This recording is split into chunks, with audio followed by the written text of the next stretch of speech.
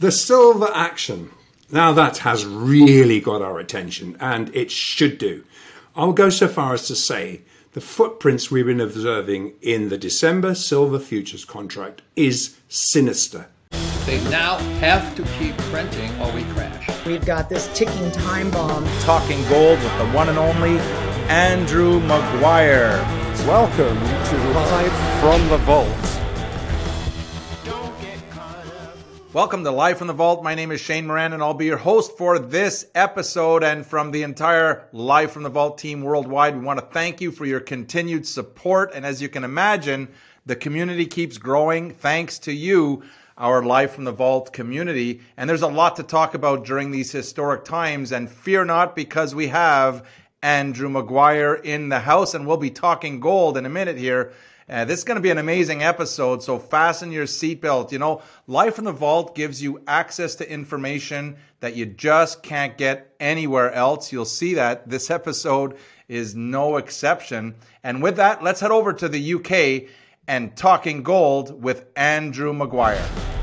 Now, Andrew, we usually start off with a summary of action that we've seen in our last episode that we recorded on October 5th, where you drew attention to the massive disconnect between the house and the speculators. And I wanted to start off here by bringing us up to date on what's happening there.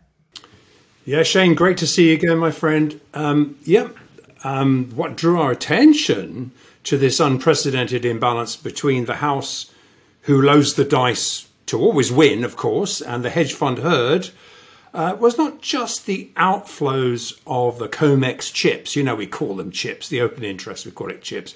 Not only that starting to contract in size, but also the reducing what we're saying, the market liquidity, the ability to actually make markets. And actually, if we start to look at what's happening now, we're seeing 2 and 3 tick spreads between the bid and the ask. Now, if this is in the COMEX, this is supposed to be the most liquid global market, futures market. And when we see ticks of 2 and 3 ticks in silver and gold, we know that the high frequency trading bots are busy and that they're sucking out any real liquidity that is left. So, but the scale of this massive disconnect really has our attention. That's something we have not evidenced since gold was priced at $680 back in June 2008. We kind of alluded to it last time. And that was directly after Lehman Brothers blew up and the UK turned on the global QE fire hose.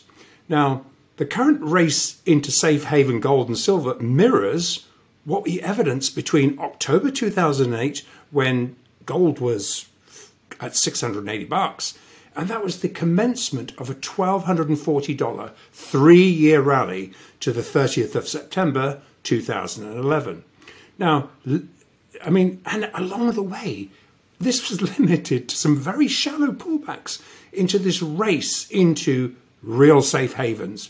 And this was a period when so-called safe haven dollar strength was actually on a net basis concurrent to gold strength. Yes, there was ebbs and falls, but generally they both rose at the same time because there was a race into anything that was plausibly a safe haven.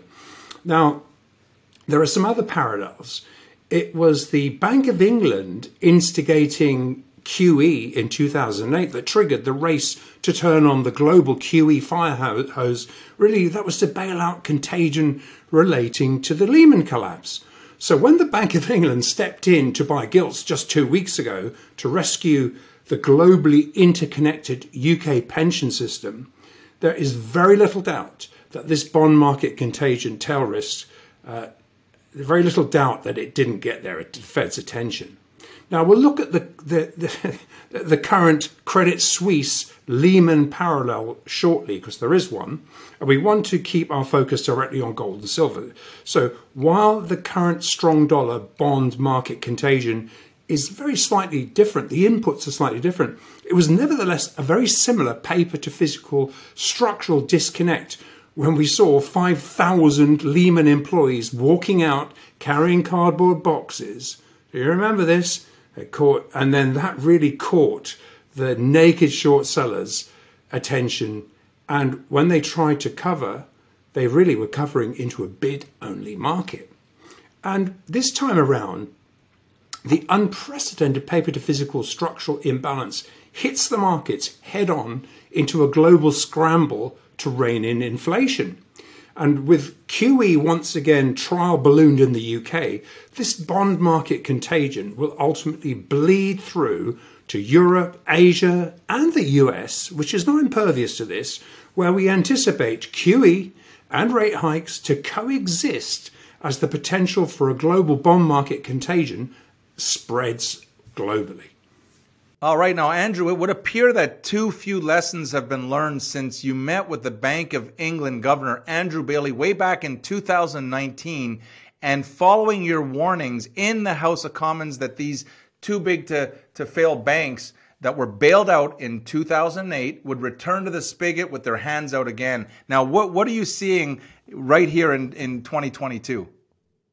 Yeah, Shane, and here we are again with a gold price disconnect. Just as another black swan flies into land. Now, to assess what we're seeing right now, let's step through the action following last week's CPI, the inflation print, and that was a huge beat, as it assists us in kind of smoothing out the downstream of the chart chatter that we are evidencing. And that gives us an idea. We're stepping back to give us a better assessment of what to expect as we move into November options expiry, which is next week on this 26th of October, 1 week from today, which is going to be followed by delivery and rollover of the futures contracts into the December contract on Monday, the 31st of October. Now, it's important to really look at this because the December contract is the largest delivery contract of the year and the only contract where we have both gold and silver futures expiring together, the only one of the year. And it also is the culmination of forward bets made a year ago and really leaving what we can see now, the specs, extremely wrong-footed. Now, the reason we need to focus on monthly options expiries is because it provides us a view of the pit manager's footprints into the deliberately opaque smoke and mirrors world of the COMEX. And we will look at the structural similarities shortly, but let's look at what we are actually seeing right now, because that's where most of the questions are coming from. And into this CPI inflation print last week's, and that was, we saw the usual synthetic COMEX-driven volatility, even though most people were actually on the sidelines, not so in the COMEX. It was once again driven by the hedge fund herd racing from a short squeezed dollar pillar to a dollar post, pillar to post, with global bond markets in complete disarray following the Bank of England's stumble and Fed footprints of a multi-billion-dollar Swiss bank bailout. You only have to look. That's related to Credit Suisse. That's underway. Hedge funds had been betting into this on a Fed pivot and a CPI miss. In other words, they were betting it was going to be a lower inflation print.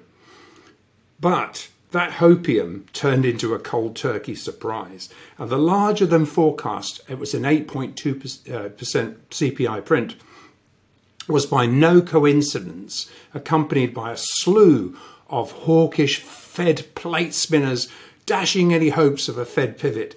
I mean, these guys are boxed in. Fed insiders and the usual suspects will have known the CPI number was going to be a beat and set up accordingly for that. And if there's any doubt of that, you only have to look at how many Fed insiders and Fed representatives are actually trading into information like this. There's more and more and more of them being exposed at the moment now.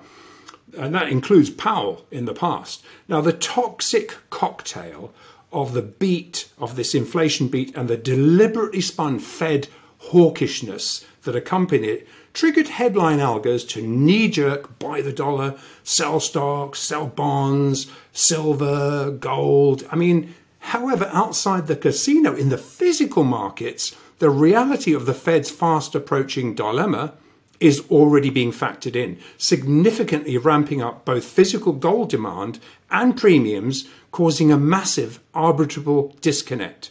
Now, given the massive disconnect between the COMEX-centric selling into extremely strong physical demand, liquidity providers report insiders will ultimately be forced to be on the bid side, which should equate to them ringing the register on these extremely disconnected trades. Now, just for the record, I have never, in the entire history of trading, in the last 40, 50 years, I've never seen a $13 to $15 per ounce wholesale kilobar premium in Dubai before. Never happened. Especially as this trade largely feeds into the Indian market. And given this bullion is largely feeding into the Indian market, it's reducing availability in other jurisdictions. Now, European, Swiss refiners are not accepting any silver orders so they can better utilize the energy caps that are being imposed upon them to refine gold.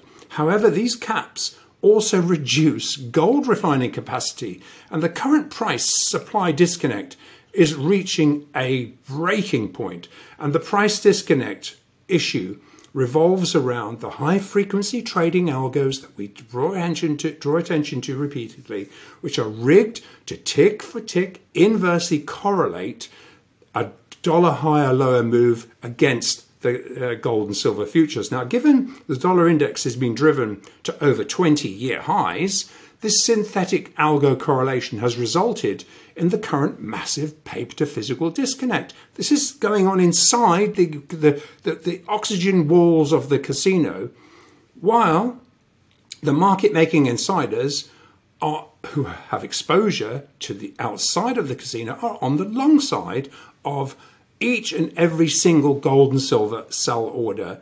And then they're ringing the register when the dollar moves lower on these positions. Now, the tight for supply physical markets are turning to the COMEX to drain supply. Go figure.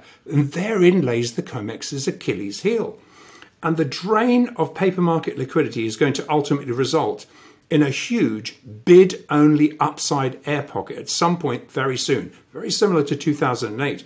Hence, while we stack from a trading perspective, and that's what a lot of people want to know, we're willing to add, hold a little dry powder and add in some fresh positions. Usually when a buy stop is when we buy after it's recovered a pivot that is usually a bearish pivot. So obviously on the way down, catching a falling knife, very difficult.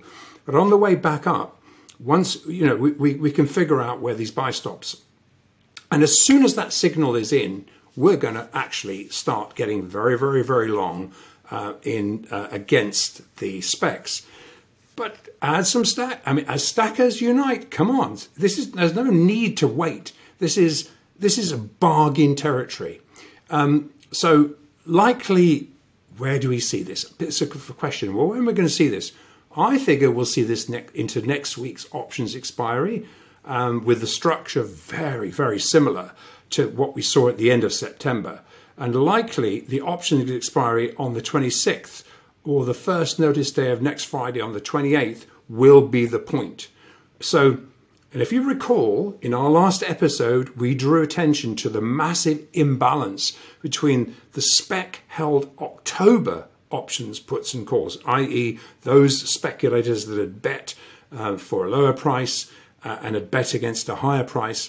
And these positions, they were so imbalanced that they became the trigger point into first notice. That's why we're talking about first notice now, is that at the time when you have to take a leveraged contract where you pay just a few $1,000s, like $8,000, $10,000 or less to control a contract, instead of paying up for the full value of that contract. So you borrowed from the house, essentially. So really, when we get to first notice, clearly a speculator is not going to pay for it all. They're going to either capitulate or roll out. So when we see this imbalance, then we're going to see what we actually saw, something very similar to what we saw in September when it expired. Now, please look back at our last episode where we explained why this event triggered the House to ring the register, why they had to. Now, we knew these undeliverable bets were held by the blinkered hedge fund herd, and they had no ability to finance these bets and make a stand. Now, this provided us the clue that the House was going to commence what we anticipated was going to be a huge rinse. In fact, it rolled out into two separate rinses against the specs, and that pullbacks from there on would be shallower as the House is already sitting on an unprecedentedly large structural long position against these specs. But the important takeaway from this, Shane, is that the last 2 weeks of paper-driven action since our last episode has once again set up these specs into exactly the same structural naked short gold and silver positions against the House. Who's going to win here? Given the House is exposed to an unprecedentedly tight for supply, strong premium physical market in both gold and silver, they will have to begin ringing the register before the massive disconnect drains. And if you remember, we talked about what an EFP is. It is simply the conduit between the COMEX and a deliverable over-the-counter contract. Before this conduit drains out of the COMEX, which is, again, we talked about this as the Achilles heel, as it drains out contracts from the COMEX into a market that's desperately short of physical. Now, the current dollar short squeeze is the result of really sustained Fed hawkish rhetoric, which, following this hopium pivot disappointment, which really just caused the last sell-off, has been sufficient to once more trigger algos to drive tick for tick naked short selling in gold and silver futures, further enriching the House to offset these sell orders one-to-one with long. So, in other words, they bet short, they bet long. But as we can see outside the casino walls, the physical global market shortages are attracting buyers, and shortages triggering EFP outflows, which is in turn sucking out COMEX liquidity, which will ultimately force the House to race to close this EFP back door. And while stackers and long-term investors are already alchemizing this ridiculously disconnected low bullion price in both gold and silver to add fresh trading tranches, as I say, we've been waiting for the carry-through momentum, muscle memory-driven sell the rally momentum to be arrested. Now, that's coming very close. And while we anticipate inversely correlated spec algos to be drawn in to continue to naked short gold and silver into these dollar rallies, and we're seeing another one today, they will also realize that on the other side of the trade, the House sits on an unprecedentedly large structural long position against the specs that will, just like the last financial crisis, ultimately turn into a bid-only market. That's why the insiders are getting long. And that's partly evident in the extremely stale-dated COT report. We talk about the COT report. What a farce that is.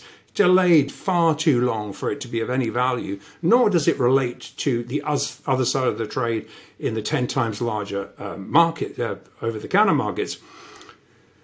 But in the larger picture, just give us a clue. In the larger picture, the last time we evidenced anything close to such a bullish House structure was, as I say, at the 2008 upside inflection point. And as was seen in 2008, we can once again expect safe haven gold and silver to arise alongside safe haven dollar inflows. Now, backing this up, liquidity providers also report the strongest physical market since 2008, evidencing off the scale German, Asian, Chinese gold demand. And as we've just illustrated, evidencing the largest premiums over spot this year and in history as far as Dubai is concerned. And this will keep insiders exposed to the physical market 1-to-1 long against the spec sellers. So there is some constraints here. The bottom line, following the heavy third quarter, we can expect a dip buyers market to ultimately return into this very tight for supply physical market in gold and silver during this fourth quarter. Premiums are on a scale not seen since early COVID shortages triggered an EFP implosion. You remember? We've covered that so many times. This is a reason for the house insiders to ring the register on massive speculator-held, paper-held imbalances. Now, really, just cutting to the quick, it makes more sense to understand that the relentless Fed-driven short squeeze risks triggering a derivative implosion. Dollar trades by foreign banks force them to actually hedge these positions in their local currencies. And this local currency exposure means shorting the dollar. And the resulting dollar short squeeze is crippling these trades and ultimately weakening global economies. Something has to be addressed here. Credit Suisse is just the tip of the Lehman-like iceberg, which, unless the dollar short squeeze is reversed and the QE fire hose is turned back on to support the bond markets, global markets are going to implode. Either way, this is a reason to attract safe haven central bank and sovereign physical demand, which we are evidencing, which is actually evidence. We are evidencing central bank and sovereigns buying gold into this disconnect. It's only this wall of paper selling in this siloed little world of the casino. And as we've just alluded to, there are credible rumours that Credit Suisse has hit its Lehman moment and is being secretly bailed out by the Fed and the Bank of International Settlements, which is reported to be related to deeply underwater derivative positions that need to be bailed out. The contagion is enormous. Calls that we've made and our liquidity providers have made to Credit Suisse have elicited no denials.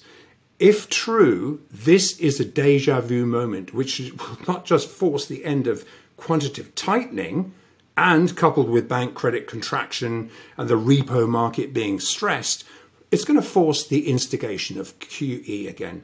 This will be dollar bearish ultimately and bullish for the precious metals as we progress through the fourth quarter. So once markets wake up to this crisis, to save face, the Fed will almost certainly follow through with smaller rate hikes to enable them to spin. They're still fighting inflation, but the market is already sniffing out the Fed has to ultimately pivot. Now, Andrew, just before we started recording today, this episode, you had outlined some very odd action in silver. And can you share with our subscribers, to our community, what you're seeing here? Yes, Shane, I was waiting for your silver question, my friend. The silver action. Now that has really got our attention, and it should do. I'll go so far as to say the footprints we've been observing in the December silver futures contract is sinister. There is no other word for it. There is no better word to describe the deeply counterintuitive footprints we've been observing now. As we identified last time, into the extremely counterintuitive wall of naked short COMEX-centric supply coming in, we've evidenced a clear orchestrated agenda, which, given the size of the footprints that we see on a day-to-day basis and the blatantly obvious disconnect between the global wholesale market shortages, it has to relate to the authorized APs, the authorized participants, which basically are the gatekeepers for the SLV, caught naked short 1,800 tons of SLV. Now, you're going to see something soon that we've created.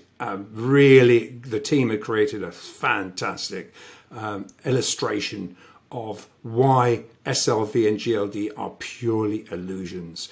Now, look, this wildly divergent COMEX-centric bid-pulling footprints that we've been seeing, and this is what we've seen clearly by seeing these spreads, you're seeing the bid pulling at certain points. It has to be officially sanctioned. It is so obvious. There is no other possible explanation, because as far as silver is concerned, the massive over-leveraged, over-the-counter silver derivatives position that backs up the 1,800 tons of SLV shorts has to be unwound in a hurry. Hence, the officially sanctioned race by insiders to cover as many of these SLV shorts, it's clearly underway. I think around 300 tons were short covered into the September lows. And we suspect at the end of this week, we reduced to around about 1,000 tons, probably. That's what we're seeing. And I wouldn't be surprised to see that.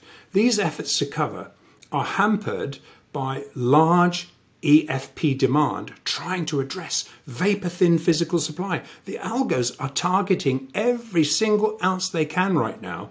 And when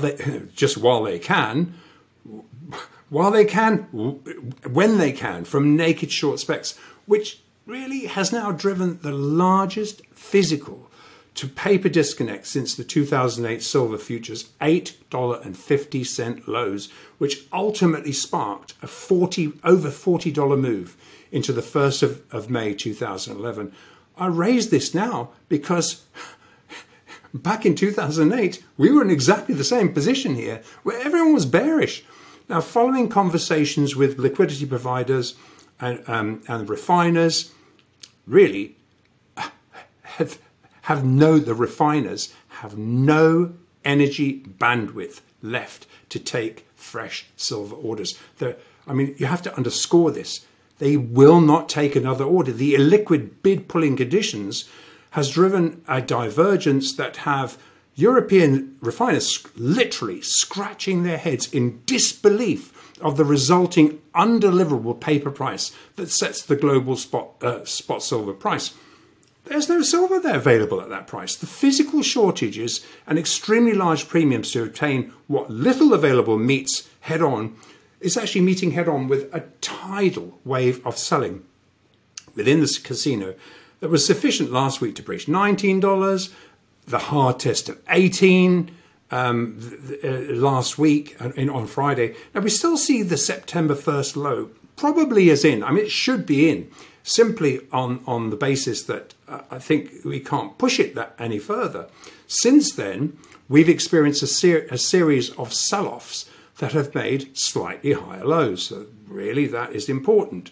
Now, the clear illiquid market maker bid pulling into the CPI sell-off, and again this week, drove silver futures into an extremely actionable, remember we talked about this, a 9-cent backwardation to spot.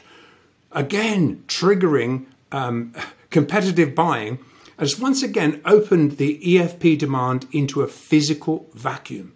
This is a backdoor to take what the COMEX has, and that what they have is contracting rapidly. And this is going to be a problem for insiders as EFPs and physical loadouts are now ramping up to drain COMEX open interest to unsustainable levels. Now, we've spoken to our Indian contacts, the ones that we drew attention to and revealed last time, who are actively capitalizing on this risk-free arbitrage trade. But the wall of induced paper market selling has tricked in the same number of naked short speculators as just before the upside air pockets were tripped, as I said, on the 28th of September. Now, while insiders are one-to-one long against the specs, as this covers their paper market exposure, one-to-one, when they ring the register, then clearly that's been squared. But it still exposes them to large EFP outflows and risks of a direct loadout, something they don't want to see.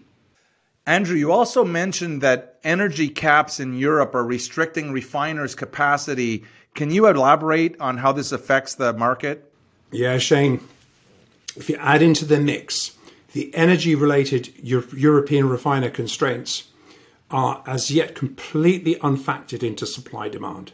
And while for gold, this shortfall of production capacity into an overhang of physical orders is not on the scale evidenced since in March 2020, when refiners were completely shut down, Energy-intensive silver refining has completely been shut down in Europe. And while gold is still being refined, at the margin, this constraint of physical supply runs into a very strong for demand, tight for supply physical market. No one has yet connected the dots between the refiners and the global energy shortages. The energy caps are now being imposed upon most of Europe, is limiting refiners' ability to produce bullion.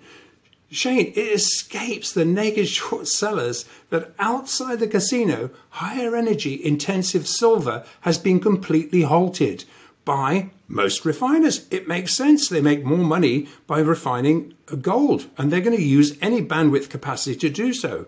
And we'll look at that more closely in a minute, but this brings us to the widening paper to physical disconnect following this CPI beat. Blinkered to these unfactored physical supply constraints, it opens up the incentive for global markets to EFP underpriced COMEX futures contracts for delivery. The hedge fund speculator herd running amok in the paper market added to their short bets directly after the CPI headline beat and are now overloaded and are tick for tick adding naked short gold and silver bets again today against the house into every single dollar index uptick.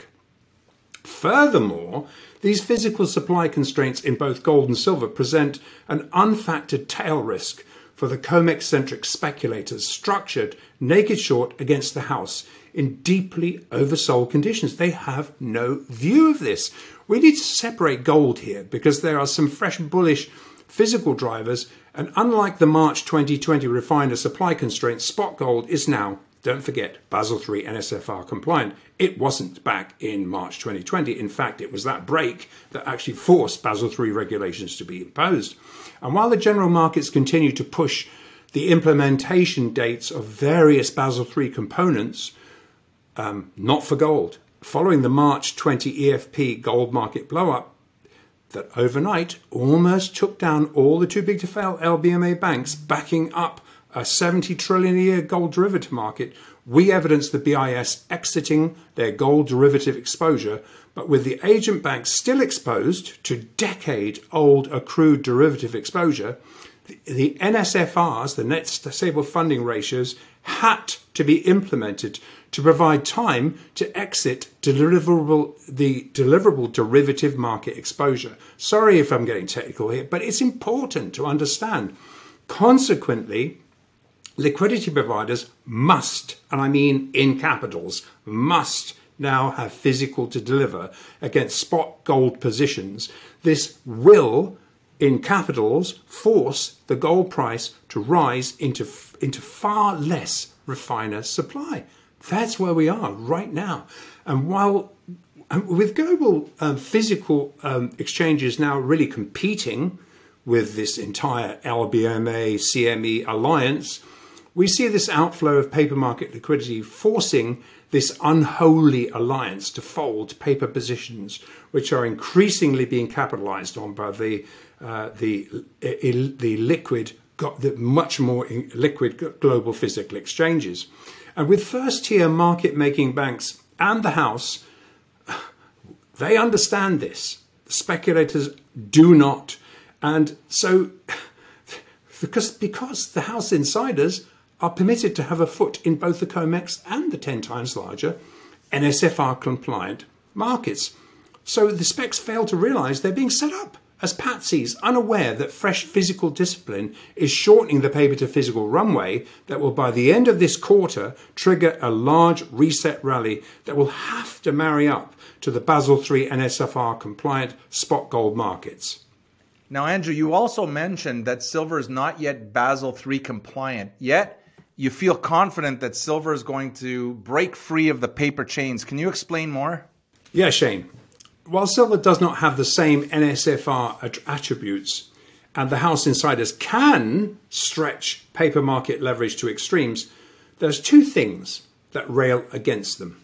One, European refiners are now being metered into energy supply constraints that have literally halted production of energy-intensive silver, refining to accommodate really sufficient bandwidth to refine more profitable gold. And the second issue The other issue exposing the naked short sellers to unfactored tail risk is the freshly identified predatory money, which is now locked in to the risk-free opportunities between the COMEX and the 10 times larger, more liquid over-the-counter markets. And unlike SPECs, this predatory money is tailgating the house. This competing money has a foot firmly planted in both markets too. And now that they have been woken up to the arbitrable disconnects, this competing money is not going to go away. In fact, while this group of traders are initially agnostic to price, we've talked about this before, they're just closing the spreads, but really after a closer look at the structural imbalances, which are becoming even more clearer now, it is also realized that the naked short SLV positions have potential. Now, the 1,800 tons of SLV shorts are vulnerable to be targeted and could lay authorized participants open to a nickel-like short squeeze. I don't say that lightly. The over-the-counter physical delivery market is by design unavailable to the massive herd of hedge fund specs siloed inside this casino. So to their ultimate detriment, it is ignored. And while we fully anticipate gold and silver upside gap closes into, as we talked about it, we're expecting into the end of the quarter, the March 2000s and the 27s in silver, we expect those gaps to get closed as these specs are simply rinsed out, which leaves them neutral, doesn't leave them long.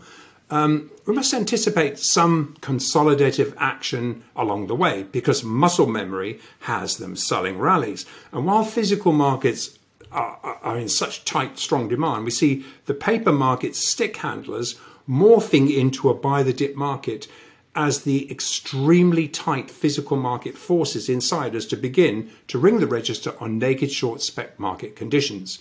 So while the speculators have been tricked into one-to-one selling silver warrants into each tick of the rising dollar index, it is clearly JP Morgan, it's Citi, it's Bank of America, and at least one other market authorized participant is deliberately withdrawing liquidity from December silver in a clear house effort to cover as many of the remaining, probably over 1,000 tons still, of SLV shorts in a hurry.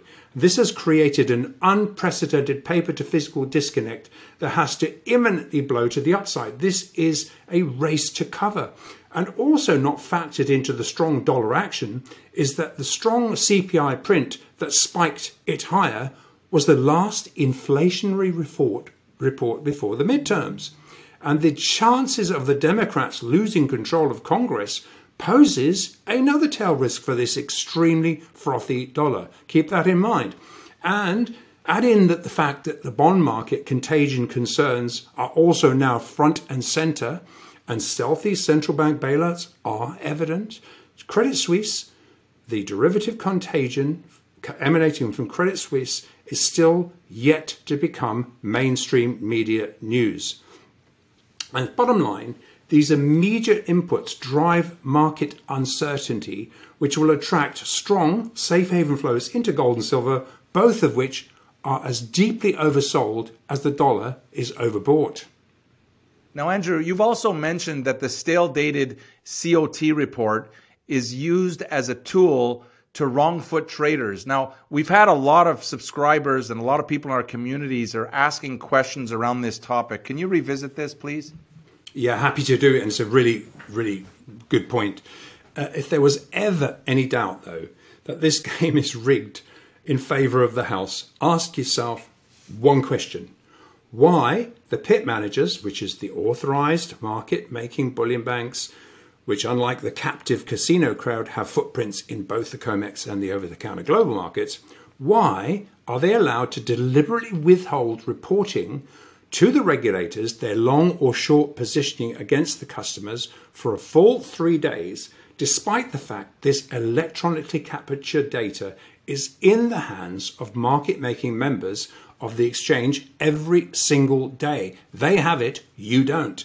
And as long-time members know, prior to 2008, the Tokyo Commodity Exchange, which is the TOCOM, as it's called, used to report granular trading detail of all the various bullion banks, their daily gold and silver positions, changes. This is how our dear friend and now deceased GATA director, Adrian Douglas, identified Goldman Sachs had short covered, think about this, in size, 53,000 net short TOCOM futures contracts against gold in the 2-year period from March 2006 through November 2008. During this exact 2-year period where Goldman Sachs had been advising clients to heavily short gold. Now, not only had this daily information captured data proved that Goldman Sachs was rinsing its Muppet clients to the advantage of their own book, but while encouraging their clients, and they were encouraging their clients to actually sell gold, they didn't just cover all of these shorts, but they managed to actually move net long in that sold period. And not only did was this an embarrassment, but the information we derived from the daily TOCOM closes reflected exactly what these same bullion bank actors were doing under the radar of the COMEX. Now, we had several years of very easy trading. This was a level playing field to anyone that wanted to dig into the detail. And as we knew, because we knew before the start of each trading day exactly how the cartel banks were positioning, down to a single contract and who they had bet long or short against. Now, this window provided the exact point the insider-run CME wash and rinse cycles were being implemented. By drawing public attention to these footprints, these same CME actors making COMEX markets pressured TOCOM to stop reporting this daily data. But two things come out of this. Firstly, it proves that electronic daily reporting is possible. It was possible back then. It's possible back in 2008. It was possible before then.